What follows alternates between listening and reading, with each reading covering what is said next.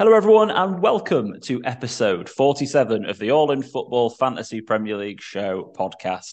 FPL is back, and I, for one, am absolutely buzzing. I'm the FPL guru, Alex Rex, and joining me today are my usual suspects of Barry Stokes and Scott Williams. Scott, I can see you're already looking at your phone for the first time at fantasy football.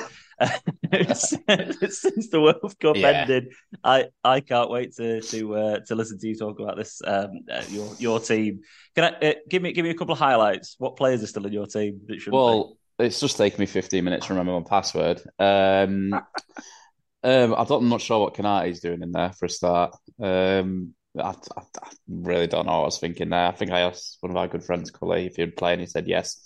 Pretty sure he didn't play the last game. And Gordon. Harry Kane's worried me now. Can't take pens, so I'm not sure what he's doing in there. He might have to come out.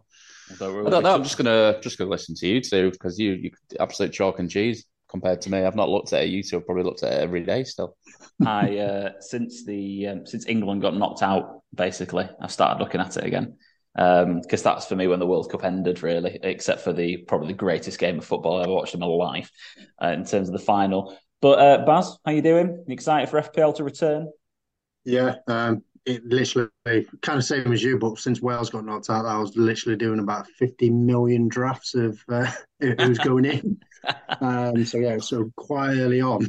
Yeah, that's when the clocks were different time, wasn't it? Not that long ago when Wales got knocked out.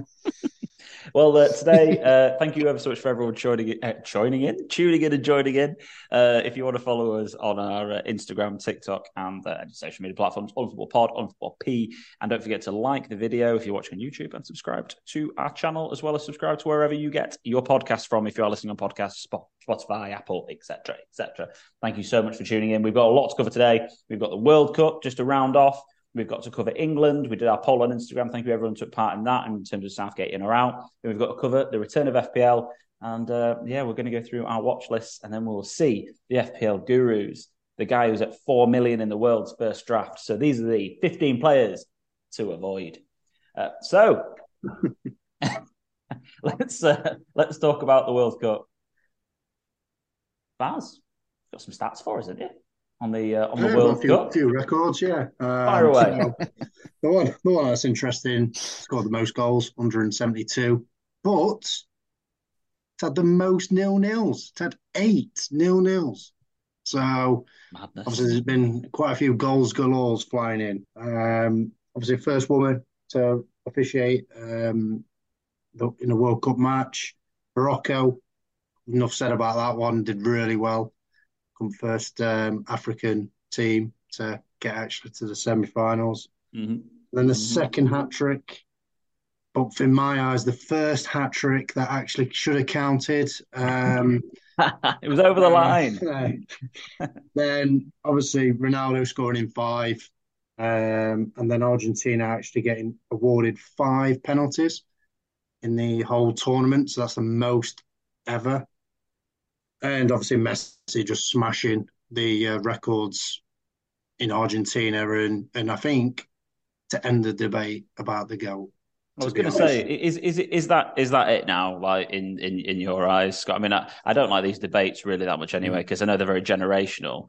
But in our generation, does that end the debate? Well, they're very generational. The very what's happened in the last few months out there. Let's be honest, we've all the careers of Messi and Ronaldo couldn't have been more polar opposites over the last couple of months. One of them's really just let himself down, in my opinion, in Ronaldo, which we've talked about previously. Yeah. And the other guy's just got his head down and inspired a nation to win a World Cup. So, yeah. I was one that was saying before all this when Ronaldo was moaning and stuff, it's really put me on Messi. And this World Cup I've got such a man crush on that man on the screen right there for anyone watching on YouTube. Lionel Messi, he is the greatest of all time, and he's certainly the greatest of our generation. And he was amazing. He was absolutely amazing. I thought, is he over the hill? Is he just going to be a bit back, play little bits of magic? But he was fantastic. He rightly won that best player of the tournament award. I thought he was brilliant. So yeah, the go. I couldn't agree more. Perfect analysis. I think it almost made me want him to win it more because of the way Ronaldo had conducted himself. And I'll be honest, I'm not an Argentina fan really, but even I was sat there watching the final, going, yeah, kind of hope they win more for Messi than anything else. And Mbappe to score a hat trick though in the final was just, I mean, because honestly, I watched the game, I thought it was terrible for 70 odd minutes, and then he just suddenly decided to change the game. He's the only, say, other than Jeff Hurst to score a hat trick in a final, and then his other records, the only teenager additional with Pele to score in the World Cup final that he did before, which is just, I mean, he's with just a Jeff Hurst and Pele. Mbappe was unbelievable. Was it the best final you've ever seen? Yeah, 100%. I don't think there's any debate about it for me. I mean, as a final in general, just across all finals I've ever watched, I would say it's up there with the drama of Istanbul, the drama of Man United Bayern Munich, and for my perspective, when Scunthorpe beat Millwall 3-2, which was genuinely a great game. If anyone's not watched that, have a go on YouTube. It's got one of the best goals you'll ever see in a final, not by a Scunthorpe player, it was by a Millwall player, but it's right up there with those, and for me, comfortably the best that I've ever seen in the final. It was. I was putting it in our football chat. I literally was struggling to breathe. I was knackered. It's like the amount of groans coming out of my voice in this living room. I don't know what the neighbours thought was going on here, but I couldn't believe it, what was going on. Like you say, from 70 minutes, it was a bit meh, but bloody hell, the rest of the game, my days, what drama. Amazing.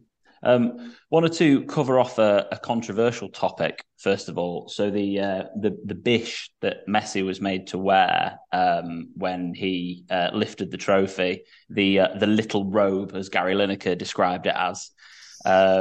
Just so everyone does know, it's sort of a Qatari tradition of and it's like about nobility, and it's about being like basically. It's one of the highest honors you can give somebody in Qatar to put the to put that robe on the person. And I, for one, found it very annoying.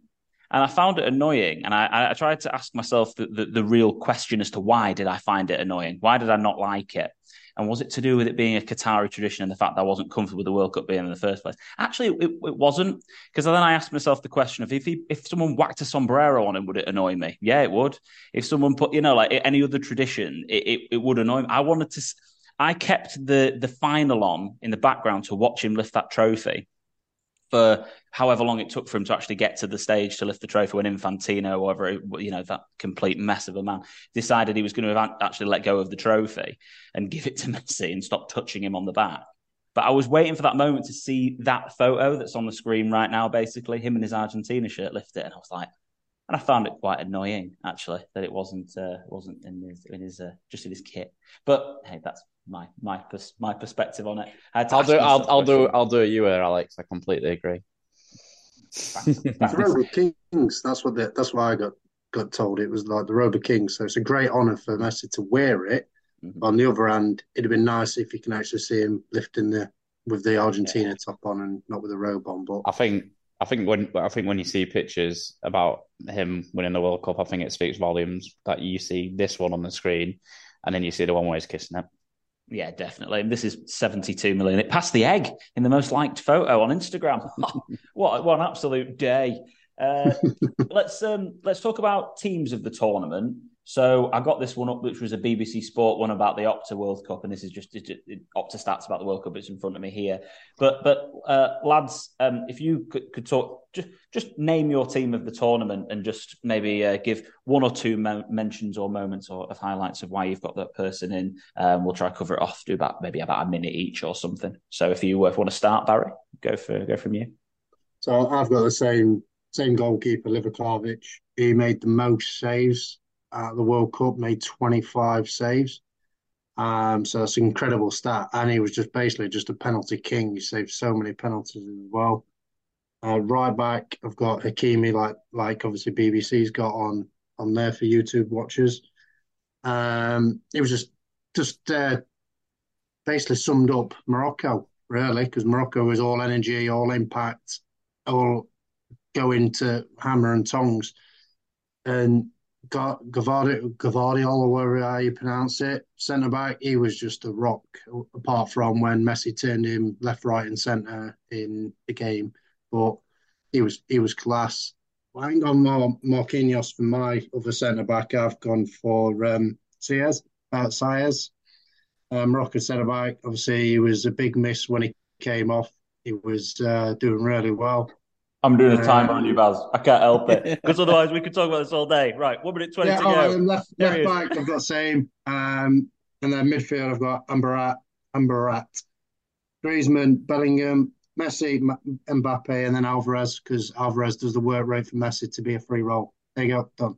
Oh, here he is. He's got there. He smashed it through. You had another minute left as well, Baz. Right. Sorry. I'll smash it up here. So Scott can have some talk. That was even faster than I thought. Scotty, 1:30, go. Yeah, well, I don't think I need that. I'm very similar to Baz and very similar to here. Martin, for me, one thing I will say, for someone to be in the team of the tournament, that doesn't make a semi-final at least. They needed to have done something extraordinary, and I don't personally believe anyone did do that.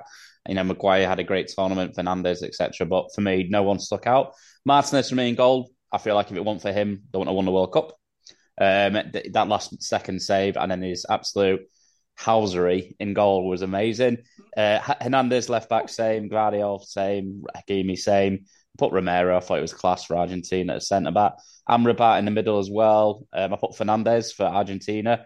Came in sort of the last group game, I believe. Excellent. And he was a big difference to them. Big difference. And for 20-year-old or whatever he is, he'll be getting snapped up. Where's he in Portugal, isn't it, at the minute, I believe. Benfica, he'll be getting snapped up. Mbappe, obviously. Griezmann, obviously. The work rate he did for me was different class, especially against England. Messi, Ovs, and then, I agree with Alvarez. Big difference when he came in for Martinez. Yeah, Martinez had a terrible tournament, didn't he? Let's be honest. And then he missed that header at the end, and then which was after the great save by Martinez from was it Thuram or who was it who had the shot? The other lad who came on for when French lad. French lad, probably Scott. French lad. I love that. Yeah, the French lad. Amazing tournament on the pitch, I've got to say. So, but I do have to mention a few of the one of the issues that I've had, I think, towards the end of the tournament. I feel like some of the issues that were surrounding the tournament being held there in the first place were probably overshadowed or not talked about as much after the initial refusal of the One Love armband and taking a yellow card for wearing it. But never mind the bribery and corruption and surrounding the potential awarding of it. The £1.5 million in brown envelopes being given to the guys from Africa and whatever else in a room, and the £1.5 million that was obviously given to the blind referee that refereed France against England. With the two tournaments together, so they got their payday, but there was £250 billion spent, which is 10 times more than any other tournament. They basically had to build up an entire city from scratch for it.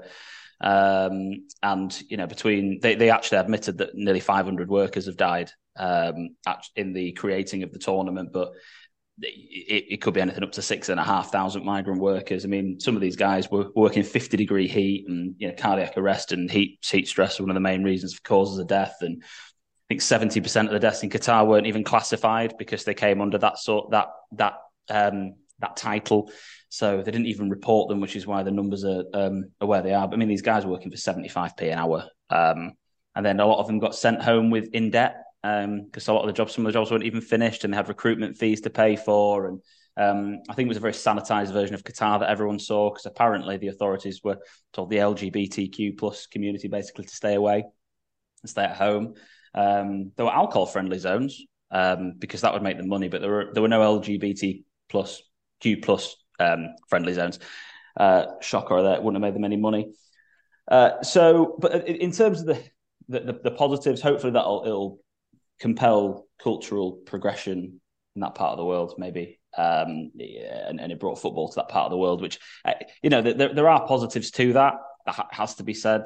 But yeah, I think we need to not forget that was in the background of what was going on there. Southgate, Scott.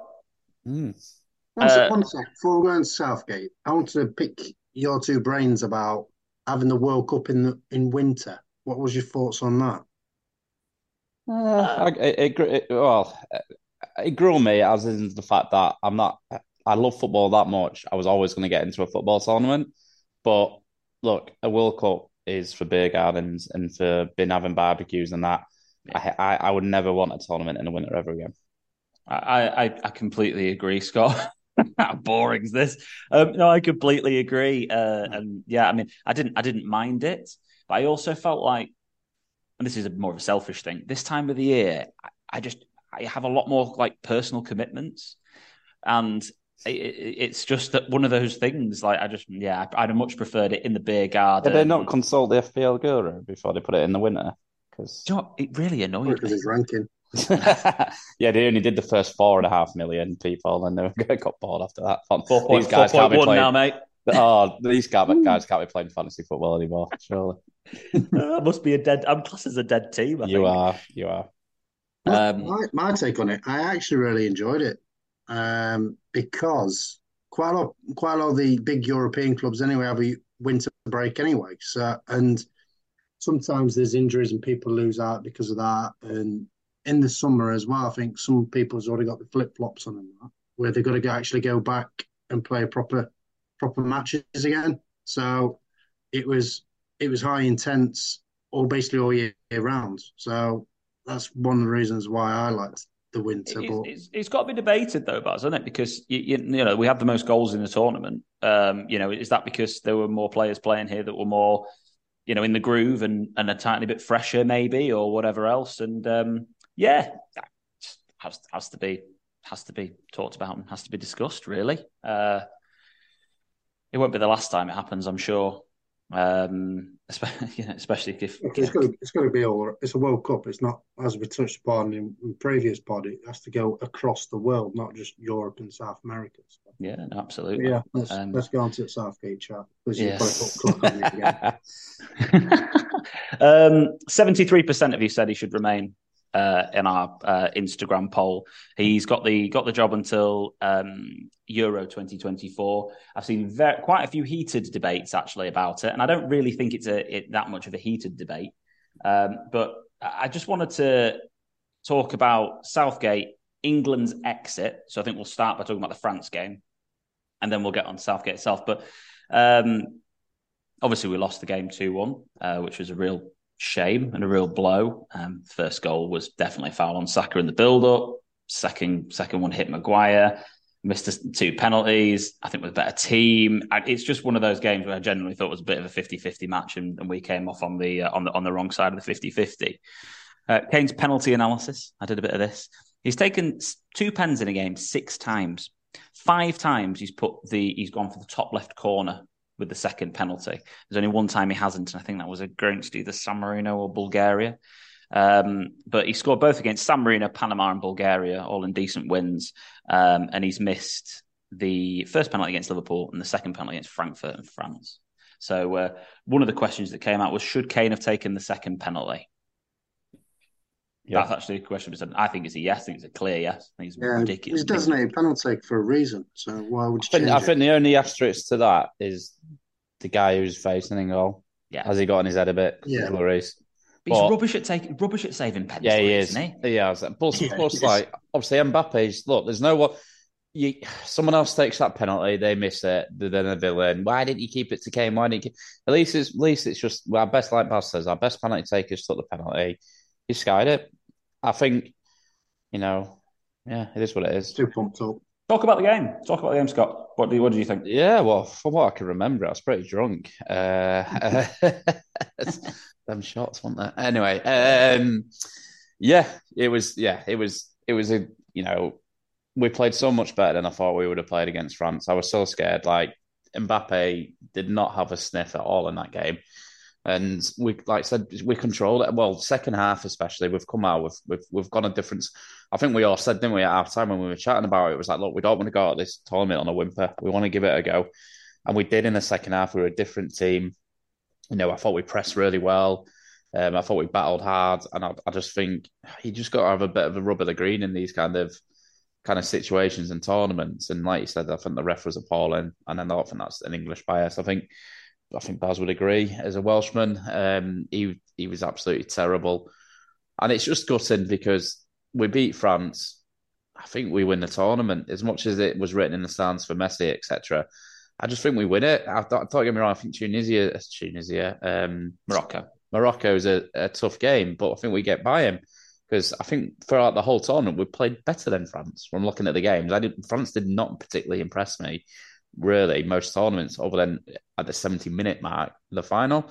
I think, yeah. So for me, it's the way we went out, the way that really hurt.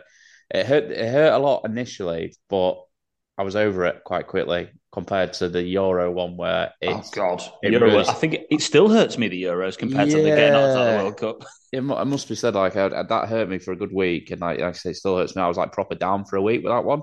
Whereas this one, I'm like, do you know what? We couldn't have done much more. That penalty goes in and win the game because we beat him. We beat him in normal time. I think we nicked one late. So yeah. It's with the stats in the game. So we had 7 shots on target compared to their 5, 4 shots off compared to their 2. We had 4 block shots compared to their 1. We had 57% possession. We had more corner kicks. We committed less fouls. We only got 1 yellow card in the whole tournament, and that was in it. We generally with a better team, throughout. But so this is where we'll start on the Southgate conversation, shall we? Because this is one of the main critiques of Southgate is being able to influence games within big games. So substitutions, did he make them too late? Did he make the right ones? And is this the same mistake we've seen in 3 now consecutive big matches in terms of delays, in terms of making them? What's your take on that side of the argument, Scott, for the negative towards Southgate? Yeah, I get it. I get it. I do. I'll be honest. Like, as much as I love Southgate, I was also on saying let's get subs on. I'm a big advocate of getting subs on if nothing's changed in the hour mark. Give the boys another 15 minutes going into the second half. If changes need to be made, get them on. I'm just looking now just to confirm. Yeah, 80th minute, Mount and Sterling were on. Again, I'm not. Look, you can't. I think the Mount one. I mean, he won the penalty. Like at the end of the day, I'm not a big advocate for Sterling coming on there. I'm never really a big advocate for Sterling coming on anyway. I think Rashford's got to be the one that comes on there for me, rather than when he came on in the 85th minute.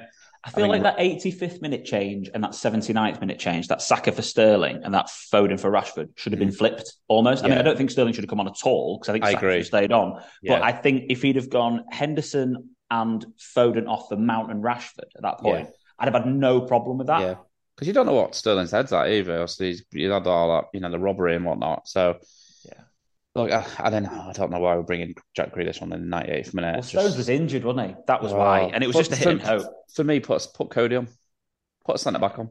Yeah, they just... But, I think, 10 minutes too late. 70th minute, for me, is when I would do the subs. I'm not the England manager, though, but, I've got an opinion. I would do them. I back his subs every time. When he brought Henderson on against, was it Wales? I backed him then, or he started him against Wales. Then he brought him against the US. America to make the I thought he was the best player when he came on, and I always back him. And I was with some of our friends, and they would like, no, not Henderson. I was like, do you know what? Yes, Henderson.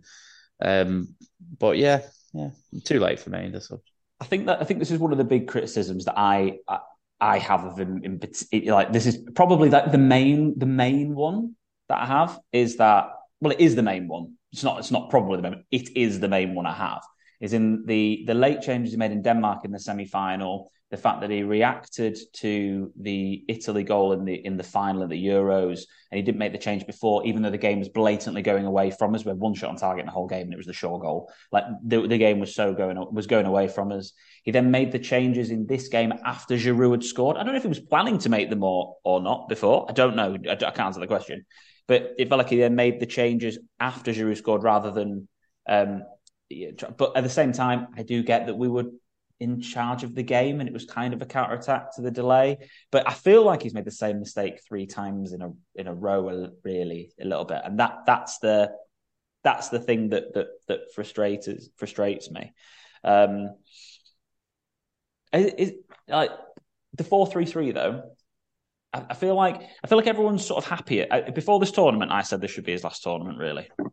But the way that we've gone out of the tournament, the fact that we've played progressive football, 4-3-3, we've been the better team in the biggest game that we've had, and we've sort of just come out on the wrong side of it. I think that's the real reason, because before the tournament, it was definitely, it was 50-50, and now we're looking at a 75% that we're happy staying.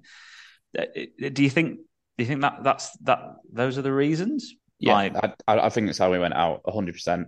I don't think it's going out at a quarter final. Like, I think if we've gone out in a way which has been, progressive football, like you say, and we're utilising, our best players. I think if we'd gone out to a 1-0 France where we've had 5 at the back and we've not really had any chances, then do you know what? I would probably be saying like, we need to freshen it up. But the way we went out, say, outplaying the world champions, who were a penalty shootout away from winning it again.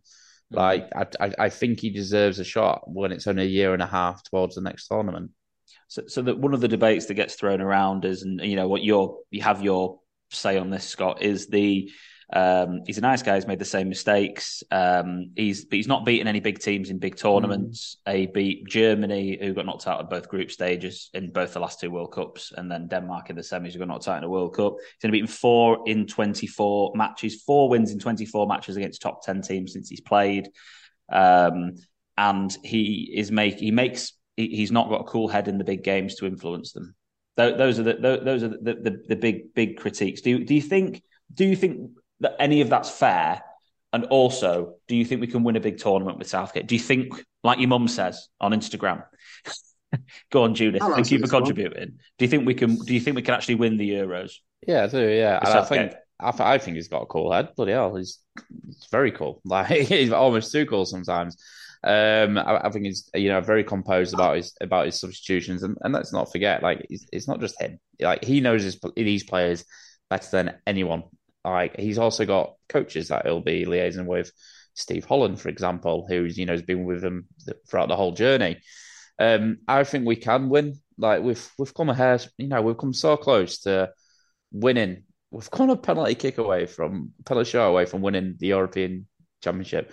We've come so close to beating Croatia and getting to a final. Look, I think we'd have lost the final in 2018 against that French team, the way they were playing.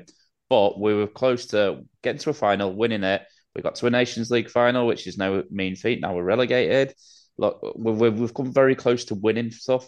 For me, the group of players he's got now, if we was to get a new manager in, it would be like, right, that's it. Let's try something completely different.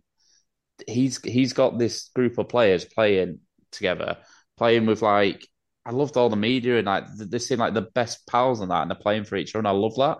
And they've got the quality. It's a year and a half to the Euros. Like, let's keep that mentality. If you bring someone in now, they're going to put their own stamp on it. And I think it's just going to disrupt stuff. Like, we're not in a situation like Germany are in. Yeah, exactly. Yeah. Or a Spain, or a Belgium. We're not in that situation. We're even a France. What more can Deschamps do? Like, I think we're in a situation similar to an Argentina, that kind of situation. So I think he gets the Euros. I think he goes regardless.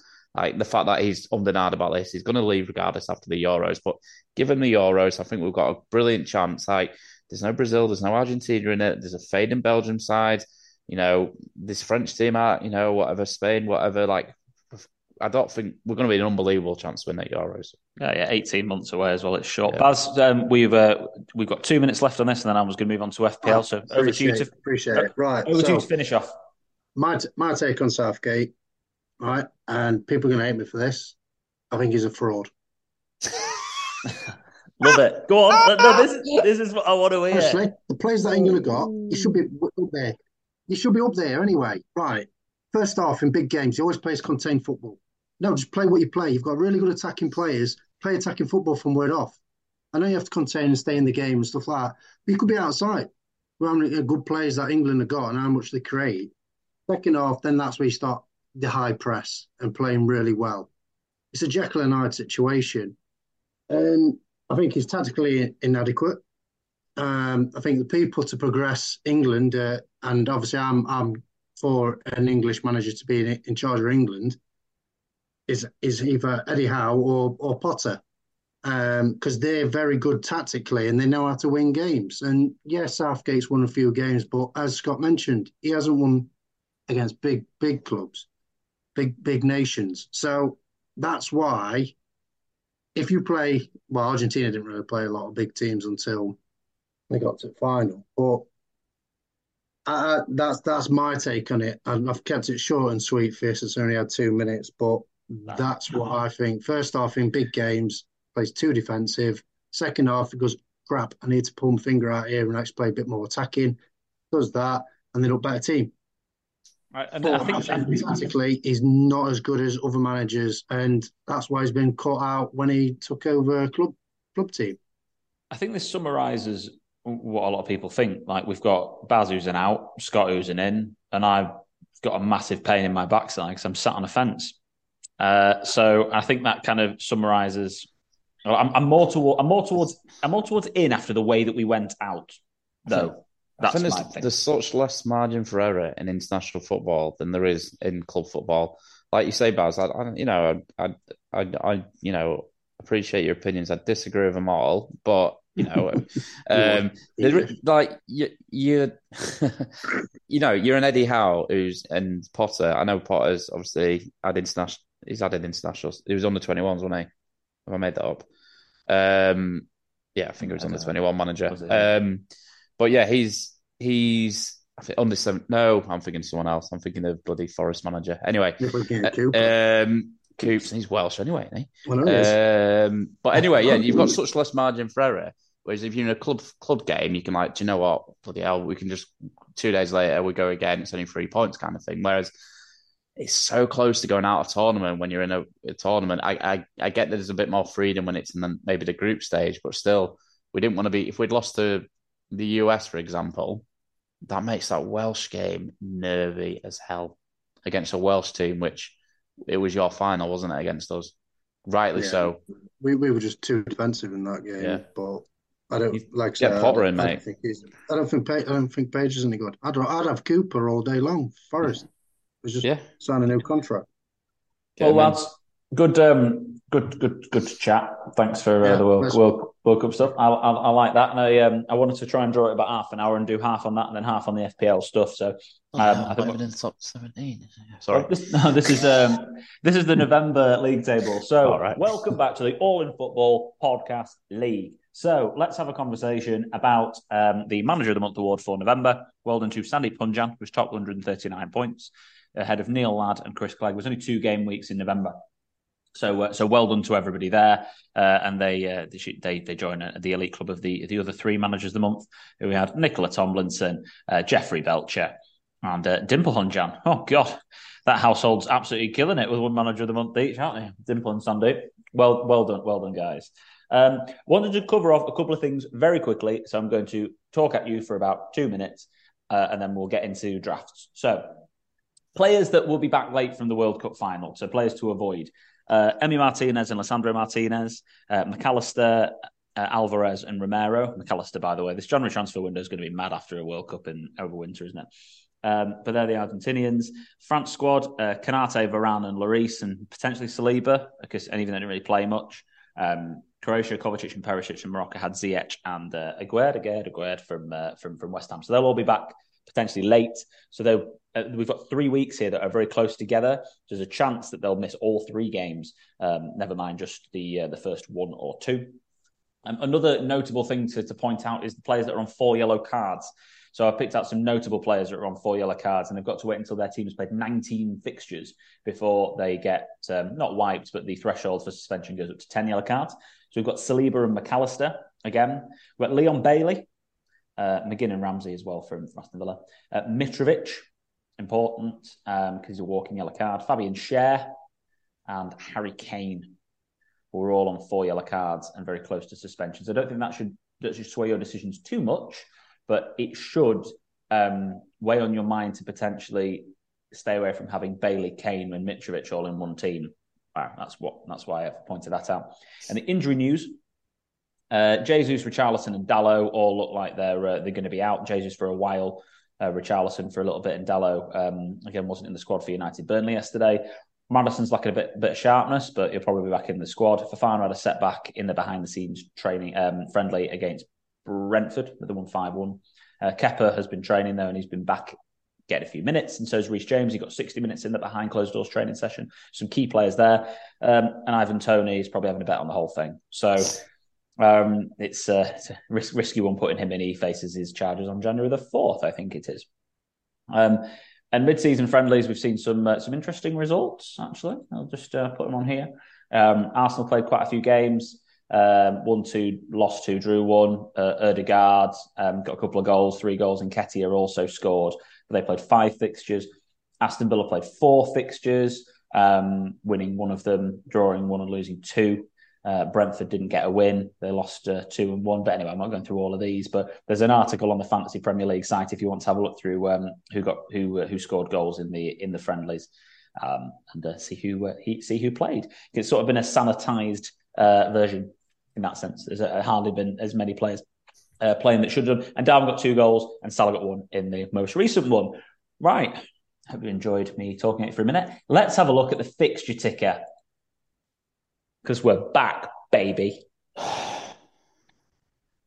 Top of the ticker for the next 7 game weeks, because it includes 2 double game weeks, is Manchester City with the Leeds away, Everton at home, Chelsea away.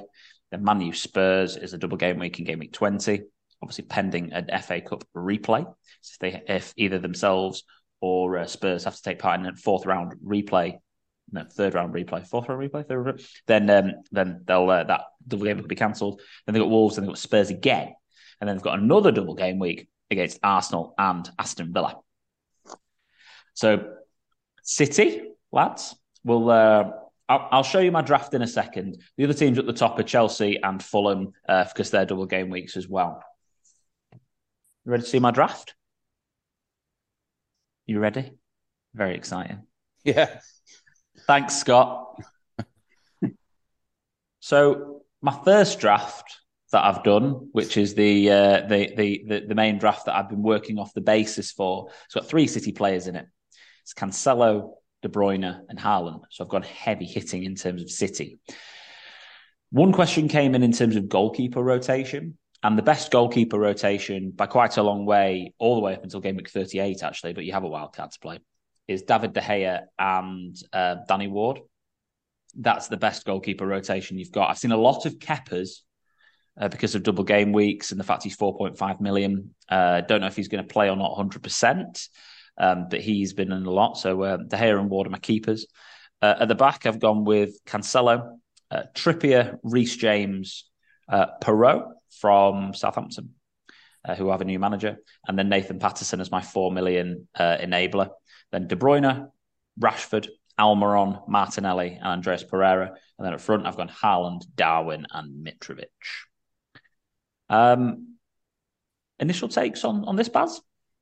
Initial takes. Any players that are on here that are locked for you as well, or any players on here that you think, what the hell are you doing, Guru? I think the back 3 is quite solid. I don't think about the Southampton defender. I don't think Nathan Jones is going to steady the ship at Southampton, to be honest. I wouldn't have him in there. Martinelli, Almiron, and Rashford. Yeah, De Bruyne speaks for himself, really. It's just obviously quite a large sum. And I think your front 3 is near enough what I've kind of put in mind. So, yeah, it's a good one. Good. Yeah. The short list of players I had wasn't that long. I had 44 players on it. So it wasn't, the most detailed list. Let's go back to the fixtures, shall we? If I can find them. So there are a couple of runs that we need to take note of here, and Chelsea being one of them. This is one of the big debates about Chelsea assets, because we have to remember when we go back to the Premier League table that Chelsea haven't won any of their last 5 Premier League games before they come back to this. They're 8th in the table. They lost 4-1 to Brighton, 1-0 to Arsenal, and then 1-0 to Newcastle. So 2 tough games. They lost 1-0, but they've only scored 1 goal in those last 3 games. And 2 goals in their last 5. So I've seen a lot of Mason Mounts on a lot of drafts. I've seen some people punting on Sterling, Aubameyangs, Havertz's, whatever. My first bit of advice, I'd stay so far away from that. It's crazy. And then also, I wouldn't be massively keen on double Chelsea defence, which is one of the other reasons why I've not gone near Kepa and I've just gone with Reece James, because I think he's the most explosive one. Lads, your take on Chelsea, because they are a heavily talked about team with their fixtures being Bournemouth at home, Forest away, double game week of City at home and Fulham away, followed by Palace at home. Yes, Liverpool away, but then Fulham at home. So they've got a good run of fixtures in this 6. I think with this break in the World Cup, you can't look too much at form now, if I'm honest. Like some players will have gone away and absolutely smashed the World Cup. Some players will have gone away and had a tough time in it and might just be wanting to, be happy to come back to the club. There's obviously those clubs that, lower down the league that haven't had as many players go to the World Cup. They've had that whole squad together, etc., for some time. So I'm personally not looking too much at form right now because there's been a big enough gap for players to sort of reset a little bit. So I think for me, I'll be going quite safe this first few weeks. I won't, like you said, I'm not going to be going for a Chelsea attacker just because they looked a bit bland, and it's not like a Mason Mount absolutely ripped up the World Cup.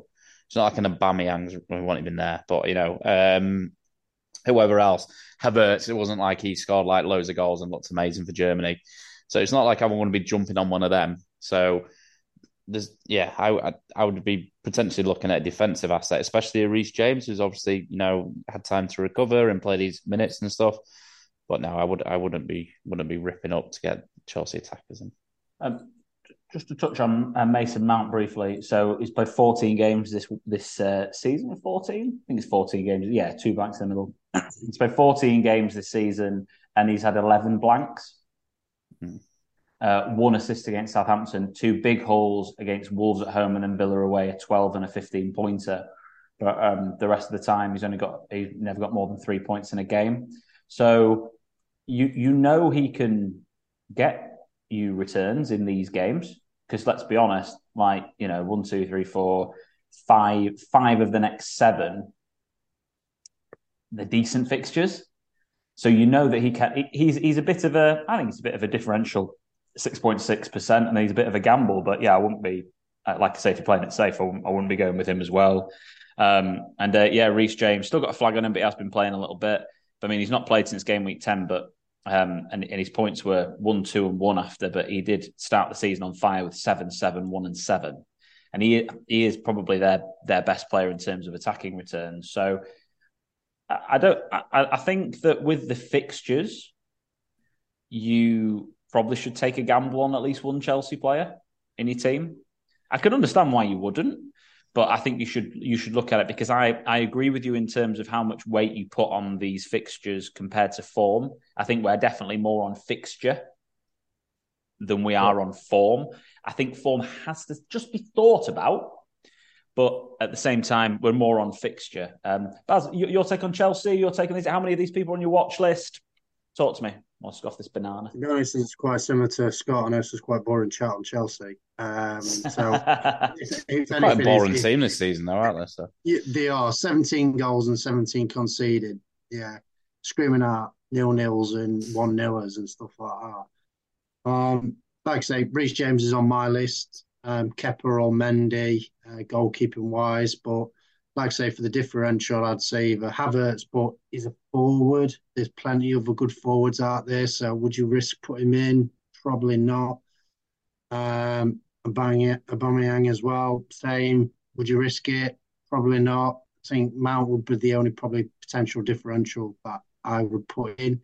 I'm not definitely putting him in because me and Scott are in the same boat. We're quite high up. For you, Alex, you might put him in as a differential to try and catch up, maybe. Aubameyang, Sterling again, Sterling captain again. Oh yeah, triple is it? Yeah, on that double game week. So it's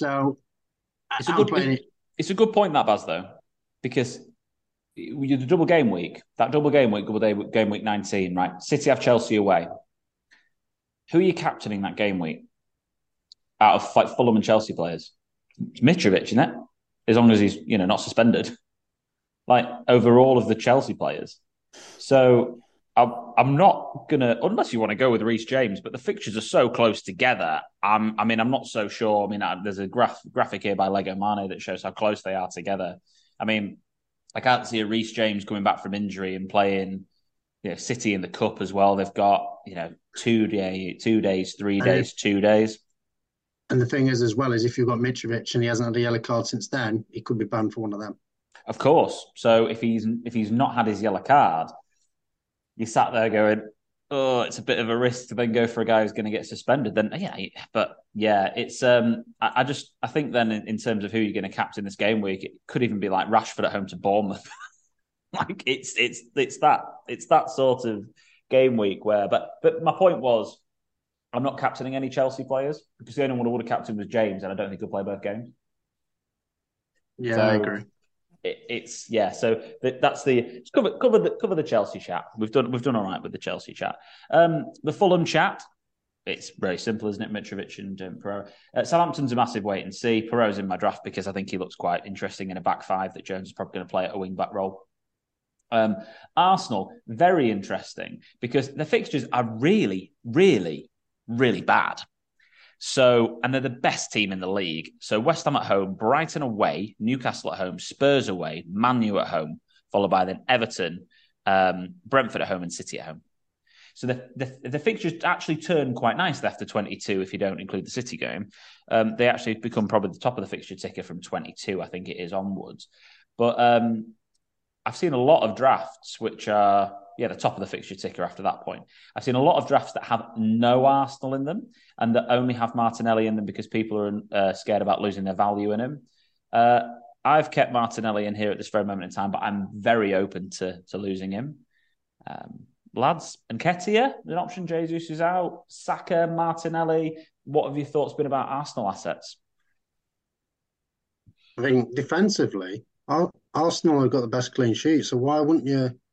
Yeah, they're playing.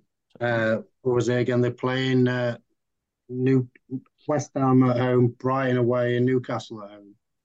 Mm. I still probably would put probably a White in there or Gabriel or like say Martinelli and gamble on Nketiah. If you need a differential, he's going to probably potentially start unless they put Martinelli up front and put Nelson on left wing. And on Odegaard as well, there's still a few options there going for him. I wouldn't be scared of the fixture list because we fought that last time before World Cup and they did really well. So I think a strong challenge. I think the Jesus injury is going to be a challenge for him. So we'll see how that works out after that because he's done his knee or something like that. So I think he might be out for a month or two. So yeah. It's really interesting because I think the direct question is, and Scott, like you've not really looked at FPL yet, so you've got a bit of a clearer view on this. Forget team value, forget Martinelli point falls and all this sort of stuff. Even with those fixtures, are we being, because we're talking about former fixture, even with those fixtures, are we being stupid to not have any Arsenal in our teams? I don't think you're being stupid. I'd back what I said earlier. Like, it's a bit of a reset now for me. Like, they were on an unbelievable run. They didn't know how to lose. Obviously, you can see the form guide there. But that's reset now. Like I said, some of the, they've had a few Brazil players that have gone away and suffered some heartache. Favourites for a World Cup, and you don't make it past the quarterfinals. It's an absolute underachievement for him. So I don't think he's stupid at all. We could turn around and just carry on from where they left off. But I agree with what you both said about Jesus.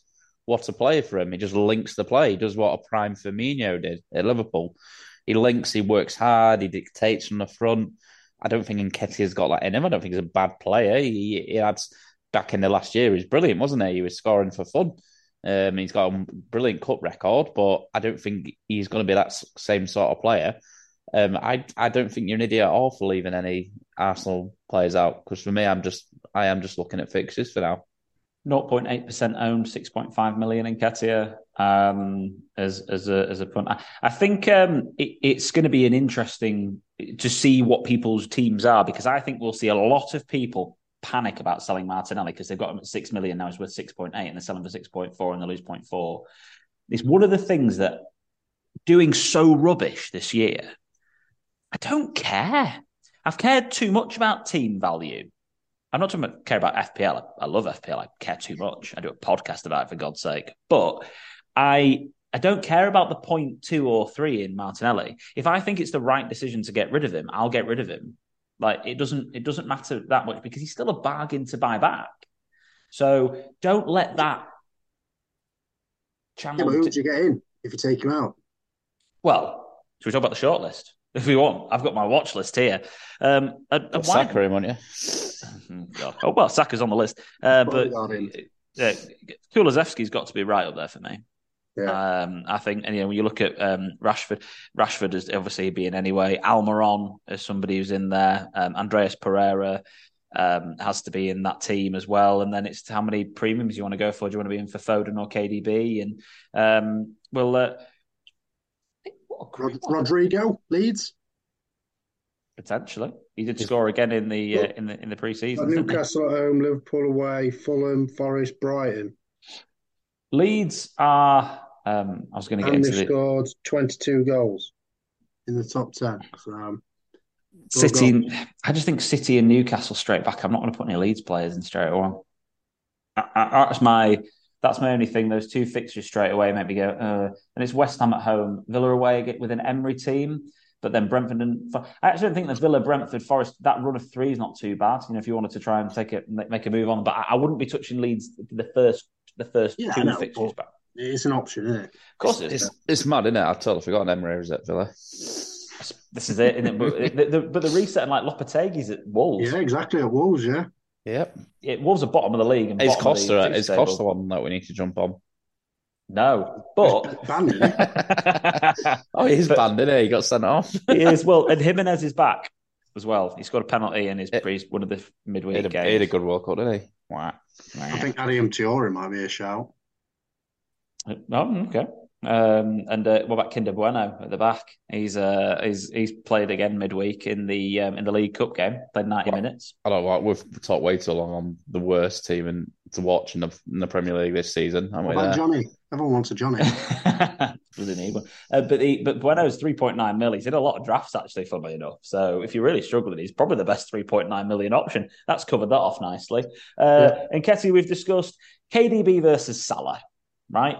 So a lot of people, if you're going to go for a premium asset in midfield, and rather than heavy up top, then it's KDB versus Salah.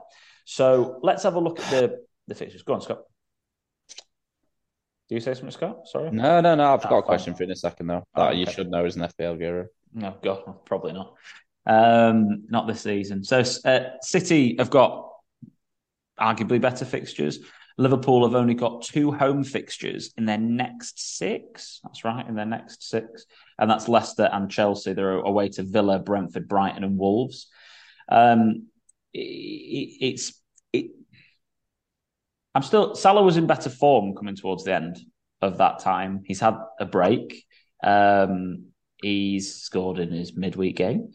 I'm not massively sold on Salah. He's not actually been in any of my drafts. I've either had KDB in my drafts or I've gone for Haaland and Kane and gone for like Foden or someone cheaper in midfield. So I think you can go without Salah. I think you can go without any Liverpool assets, to be honest. Villa away, Leicester, Brentford, Brighton would make me want to have one, and that's why I've got Darwin in my drafts. But if it's KDB versus Salah, it's KDB. That's the answer to the question for me. And do you have to have Salah? The answer is no. In my personal opinion. Lads, what's your question for me, Scott? Well, I wanted to know, and I've just found it on Instagram, I wanted to know if you went on holiday. Because if he stayed and just got his head down and was like, I'm going to be Mo Salah, I'd have been like, do you know what, we're not to jump at him, but he's here in a pool. And for me, that doesn't look like the kind of guy that's going to be pulling up double-digit hauls this season. So I'll be honest, that's annoyed me. So... Well, I don't know. It's all right. 3 days ago, he's panicked and put one of them doing weights. That's a joke, innit? That is sickening. So now it's KDB all day long. For me, I was more gutted that Diaz got injured. he was in my draft because I thought it was at 7.7 or 6 or something like that, and I thought he did really well before his injury. He was prone to come back, and then he got a setback, and I was gutted for him, to be honest. I really enjoyed watching him play. You sent him a card, mate. Yeah, I have. Yeah, I don't know if he got it via post. It's like you getting pissed off with Salah in a pool. Get well soon, Lewis. I've messaged him, mate. I've slid into his Instagram. Send him on Twitter. Right, so. Yeah. Just touch on Man United. So Forest at home, Wolves away, Bournemouth at home. Then they've got City and Arsenal, but 3 fantastic fixtures. I've got 2 United players in my draft. Rashford is a lock for me and mine. Don't get me wrong. I really like Bruno as a differential. I think with penalties, Ronaldo gone, he's what he's like without Ronaldo. He gets returns. With Ronaldo, he doesn't. So, and he's not too bad at just over 9 mil.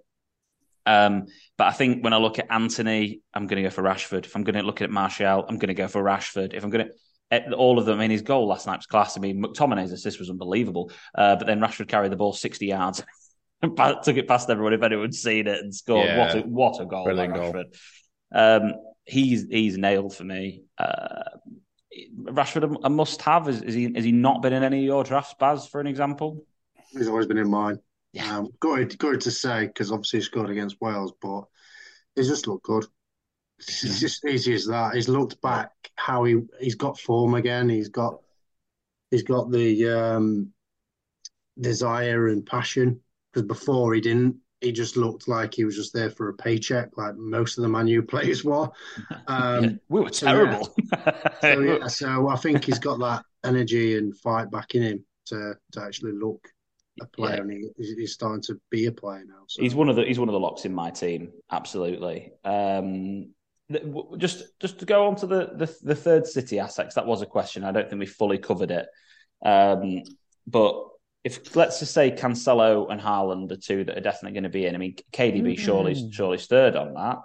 But okay. Well, this isn't, because the next question is Cancelo still a must? No, because it wasn't. It was we were on question marks over him anyway before the break, wasn't we? Because it was like it wasn't returning. This is going to make me like a mug, isn't it? But he wasn't returning as much as like he had done in previous, and he's had a really poor World Cup.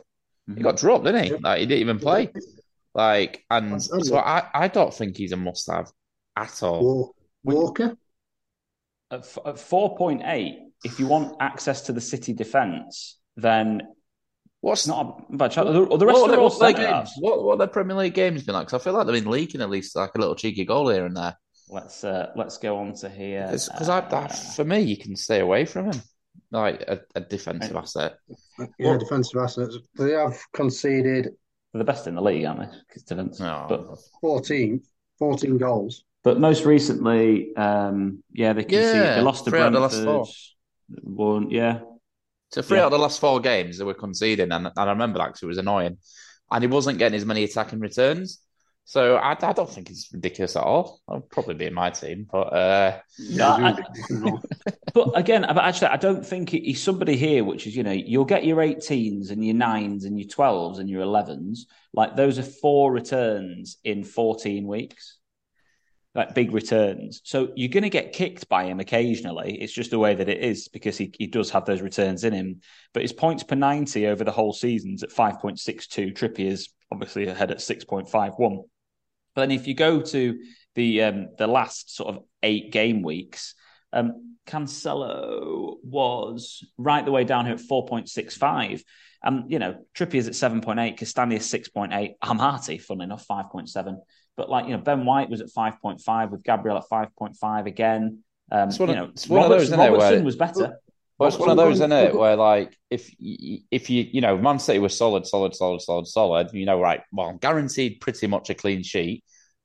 Anything so how much attacking returns is going to come, and when they're not guaranteed the clean sheet, you may as well just look at the best informed defenders in the game, regardless if they play for whoever.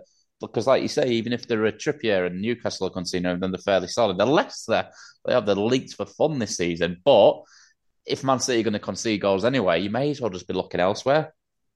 Yeah, it's But you've just contradicted yourself by saying, yeah, the season starts again and everything like this, and Well, then you that's just why I went told back you on. Cancelo is going to be my team.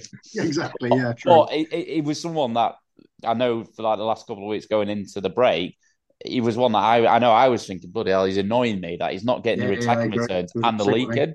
So from him being like Trent was last year, a mainstay, we've got to have a Cancelo. We've got to have a Cancelo. I don't think we was at that mindset beforehand, but he's like I say, he's probably gonna. I'm gonna be starting him with my team, but it won't surprise me in a couple of weeks' same time if City are conceding that he comes out for a Castagna or someone like that. If you're able to, if the difference is you can have Cancelo or not, and then you can really improve your midfield and attack. It's you. The question well, the question was, is Cancelo still a must? The answer is no. Yeah. So we can move on from that. Best rotating keepers I touched base on. Is it time to go big up top? So it takes us takes us to the Harry Kane situation. So Kane, Brentford away, Villa at home, Palace away. Then he's got a double game week, Arsenal at home, which he loves, City away. Then he's got Fulham away, City at home, and then Leicester away. So he's actually got some really, really good fixtures then at that point. And I think he looks like a fantastic option. He's the second highest FPL scoring asset so far this season. Richarlison's injured, so he's pretty much nailed as Kane always is. He's been in quite a few of my drafts. Baz, your take on Kane? He's never come out of mine since I've put him in. He's never come in. He's consistent. Twitter, he don't fire blanks. He's like Haaland. So why would you take him out? Twitter's actually against Kane in the FPL community. That's what I think. He's got to prove a point, hasn't he? End of the day, he's missed a penalty. He's not one of them guys to shy away from it. He's going to be in the spotlight and he's still going to be banging in them goals for Spurs. Mm-hmm. If he done, I'd be shocked. Put it that way. I think that they're quite far down this picture. He's a goal scorer and a creator. He's a weird one. He's like a number 10 and a number 9 mixed in one. And when Son's playing well, he's even better. But he hasn't been playing well, Son. And Kulusevski has been playing very well since he came on. That's why I would have Kulusevski and Kane in my team. And that's what it's going to be in the season, because I did have Diaz, and then I got rid of Diaz and I put Kulusevski in. So they're the two Tottenham assets that I would have. I think I'm more this double Liverpool Darwin Salah thing's not for me. I'm more the double Kane and Kulu over the double Darwin Salah. And the next 4 fixtures, I think this is quite hard. Brentford away is obviously a tough game, and so is Palace away. But Brentford Villa, Brentford away. Yeah, Brentford Villa and Brentford. Don't talk to me about Brentford away. But Brentford away, Villa at home, and Palace away. I think he's got 3 of the best fixtures to come back to. Kane, like I think he's in a lot of my drafts, along with United players, City players, trying to fit a Chelsea player in, and a couple of Fulham players. For me, he's right up there as an option. So big up top is an option for me. Yeah, I don't disagree with it. If you did want to go ahead with it, should we stay away from Liverpool's defence? Was a question that came in. What do you think, Scott? Do you think we should throw form out the window and go back to Liverpool defence? I mean, they've got Villa, Leicester, Brentford, Brighton. I think when you look at Liverpool defence, you want Trent or Robert, really. And are you really going to pay that price right now to get them in? Probably not. Again, it's not like, well, Robbo won out the World Cup. Unlucky. And it wasn't like Trent had a great, barely, did he come on? Barely played, did he? No, but barely played at all at the World Cup.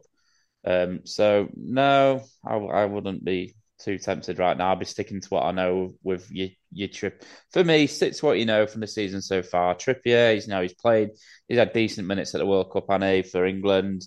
You've got other defenders like Reece James, you know what you're going to get with him. Cancelo, you know what you're going to get with him.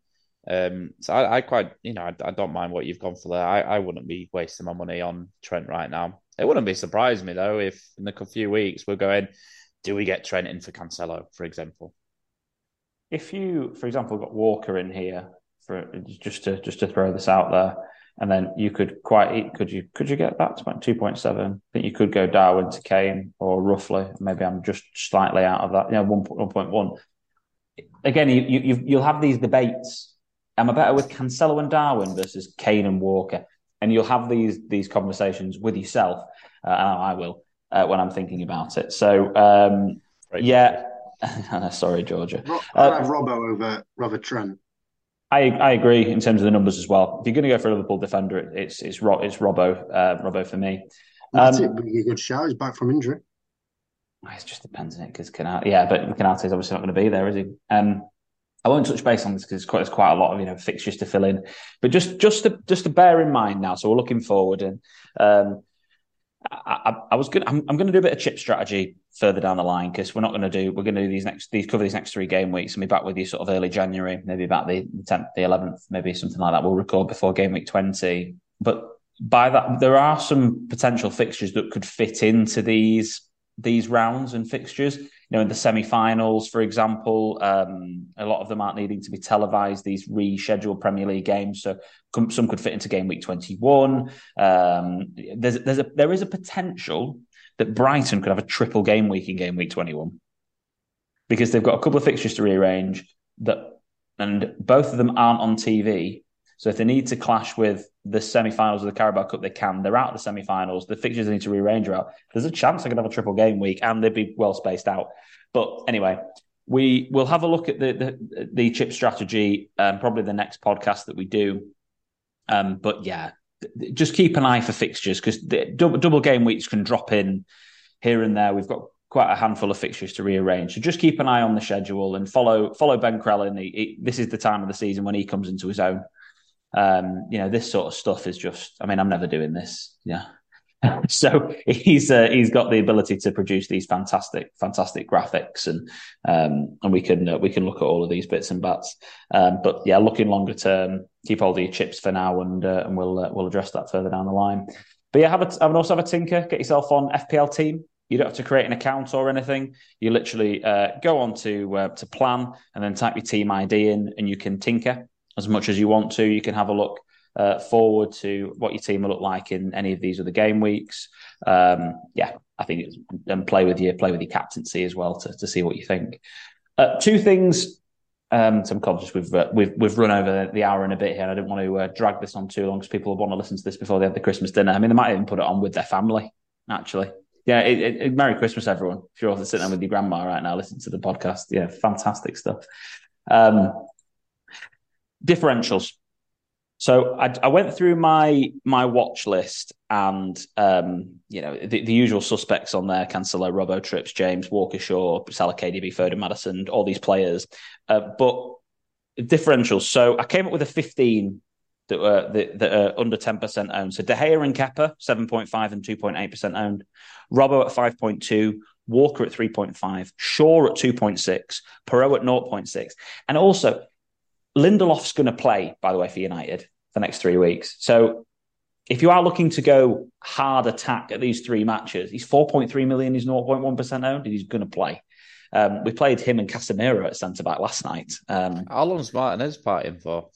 I think he's still there, isn't he? 3 weeks. He'll be out. Well, it's 3 game weeks and it's 3 matches in the space of a week. Basically. Oh, right, okay. No problem. But yeah, just to think about that. Midfield, Kulusevski at 4.9, Mount at 6.6, Anthony at 4.5, Bruno Fernandes at 2.6. And there are players like Joe Willock, for example, who's like 0.5 and whatever, but I just put a cheap midfielder in there to make up the bench. And then up front, Anthony Martial at 2.4. You've got Che Adams, 1.2, Ings, 1.6, and Nketiah at 0.8. So you have some real differentials in there that you could look at. I like Patson Daka. That's nice. Have you sent him a card as well? No, I mean Patson Daka. Is he injured? Yeah, he's got his own, mate. He's just no, he's not. He's just rotating, isn't he? I think I haven't seen he was injured. I thought he's in rehab, mate, with Jesus. Oh no. Probably, yeah. Well, I said Daka. So what's his ownership? I don't know. Probably pretty low as well. I thought. No, obviously we're dragging over time, right? But I just thought he was quite a good differential. Yeah, 1.15.7. Problems with Leicester, they've got Newcastle and Liverpool when you first come back. So again, I'm not looking. Leicester score goals, don't They do, yeah. they? I think again for me, I look at these teams and I think, generally speaking, if I'm building a draft, I'm double or triple City. I've got a piece of Chelsea in there. I've got a piece of Fulham in there. I might have some Arsenal, but I might take a view on them. I've got at least double Man United. My cheap bench players are probably coming from Pereira, Patterson, Ward, and one other. And then I'm going to have Kulu or Kane in my team probably. One or the other maybe. Even though my draft doesn't have either of them at the moment. I'm there, but it's probably going to have one of those guys in. So yeah, that's where I was at with it. So fixtures. Conscious, I don't want to take up too much of everyone's time.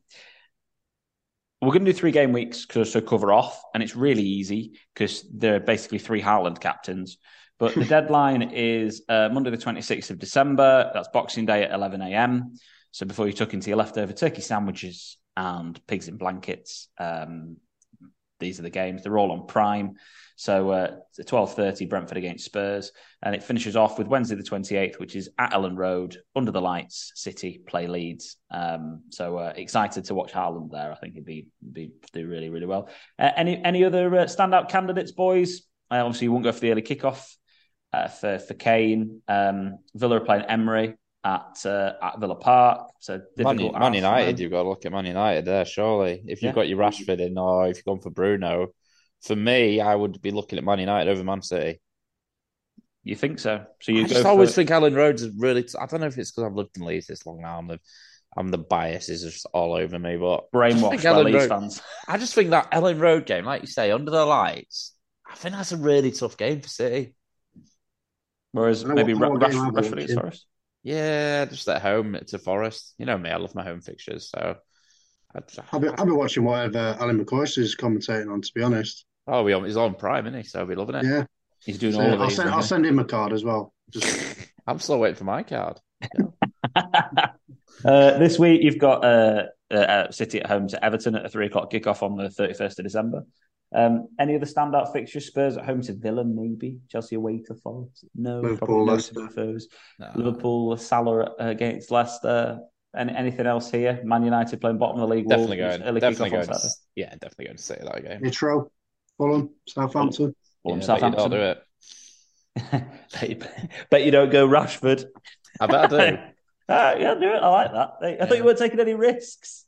I don't think that's a risk. Kick-off Saturday. I'll tell you what. No, not this game. Bloody hell, I'm not going to. I'll tell you straight up. It's a risk not going Haaland, whether you think he's going to bag or not, because I've gone against him 4 times and he's got 3 hat-tricks. He's been on holidays. He's been on holidays, so that's annoyed me. I don't think any of them should have gone on holiday. It's a joke.